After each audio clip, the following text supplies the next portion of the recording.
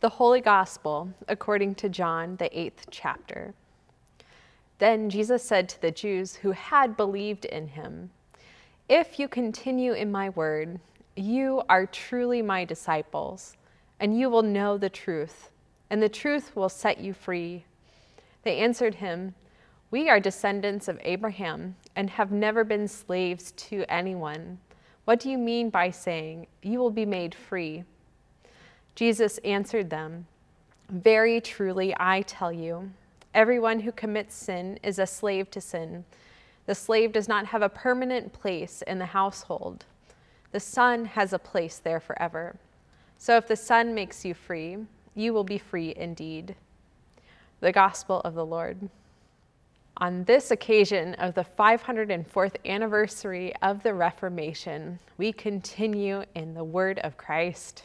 And this week in the Pacific Northwest, we weathered the bomb cyclone, a serious name for a system of weather that occurred here. Barometric pressure dropped quickly on the Pacific and strengthened the mass of a storm spiraling up the west coast. On the night the bomb cyclone hit Tacoma, there was electricity and drama in the air. The wind picked up, the skies darkened, and there was anticipation and uncertainty of what the storm would bring. Throughout the week, many storms propelled up through the area, and many of us felt the impact of the intense rain, power outages, and wind whipping through the trees. As the week continued, there were eerie breaks in the weather, strange afternoon light breaks of sunshine that came through the clouds. But today is still one of those stormy days. If the weather report is right, on Sunday, the occasion of the celebration of the Reformation, we will be standing in the full brightness of sunshine, the blue skies breaking through the storm. Today is just one moment of celebration as the Holy Spirit breaks through, as it has done in many times and many places. And on this occasion of the Reformation 504 years ago, the Spirit converged with the forces of current technology that put information directly into the hands of people. The force of a curmudgeonly professor who was caught up in the task of translating the Word of God up against a structure within the church that asserted and mediated access between people and God.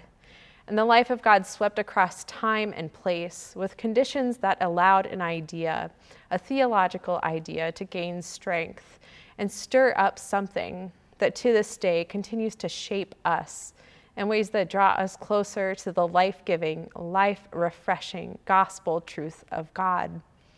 And we claim and we celebrate the life-breaking and good news of God today, knowing that all along through this storm and in the calm after the storm, God has been calling us into life, into truth, and into the freedom that draws us back again into the heart of life, however ordinary, weary, tough, impossible, and beautiful life is. Today, maybe it is so obvious in the glorious sunshine daybreak in the Pacific Northwest to think about the life of God opening up. But it is something I'm still caught up in the middle of today, still in the middle of this storm as the rain continues down in sheets. That the life of God continues to break through conflict, continues in doubts and questions, and continues in the impossible, most heartbreaking parts of life. In the 8th chapter of John, no less, we drop into one of those series of stories that stir and cycle like polemical storms. Read the whole span of the chapter. There's criticism, contention, and it's picking up in strength. And only today, only on the occasion as this church celebrates Reformation, do we touch down on this story in the Gospel of John. In the whole cycle of the biblical readings we center on Sunday mornings. So we enter this story in the process of all of it. It's not yet resolved. Jesus is still caught up at the center and picking up strength along the way. And his words land today, especially with the people who had believed him. Dispute after dispute is happening in the chapter of John, in the religious center, and there is challenge behind the story itself, a challenge betrayed by the gospel author.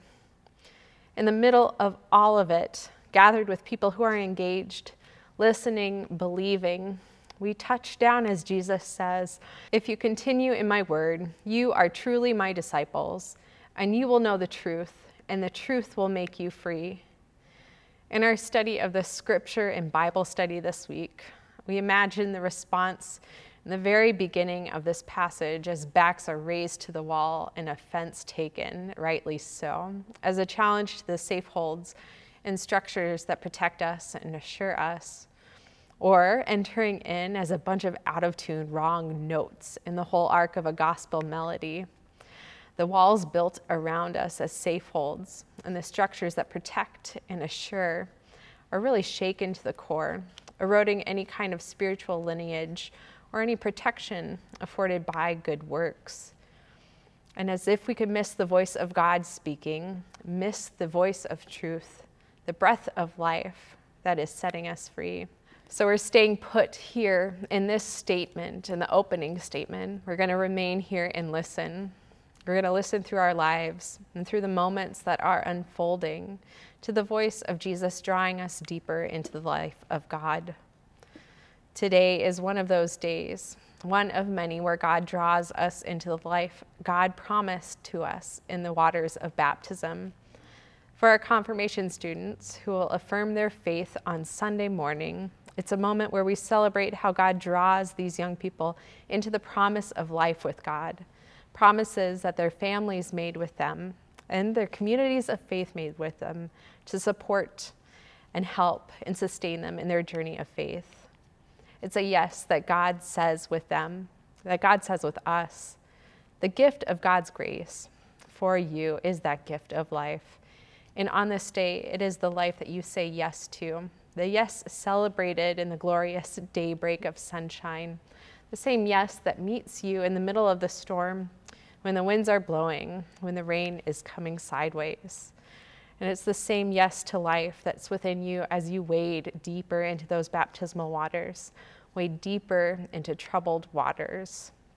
It's the long arc of the gift of this promise of life in God that draws us into and helps us grow into this truth.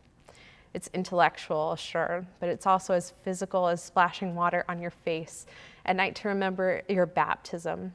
It's the sign of the cross traced on foreheads, as some of you do with your children at night, speaking the words of God's promise to them, that you are always a beloved child of God. And it's as physical and real as tracing the cross on our own foreheads, as a reminder of our own baptism in the moments that are so weary, so hard, so impossible, so heartbreaking. This is the gift of life, the gospel promise of life written on your hearts that we trace again today with that same water of our baptism, with the same yes of the promise of God. And with that, we give thanks to God. Amen.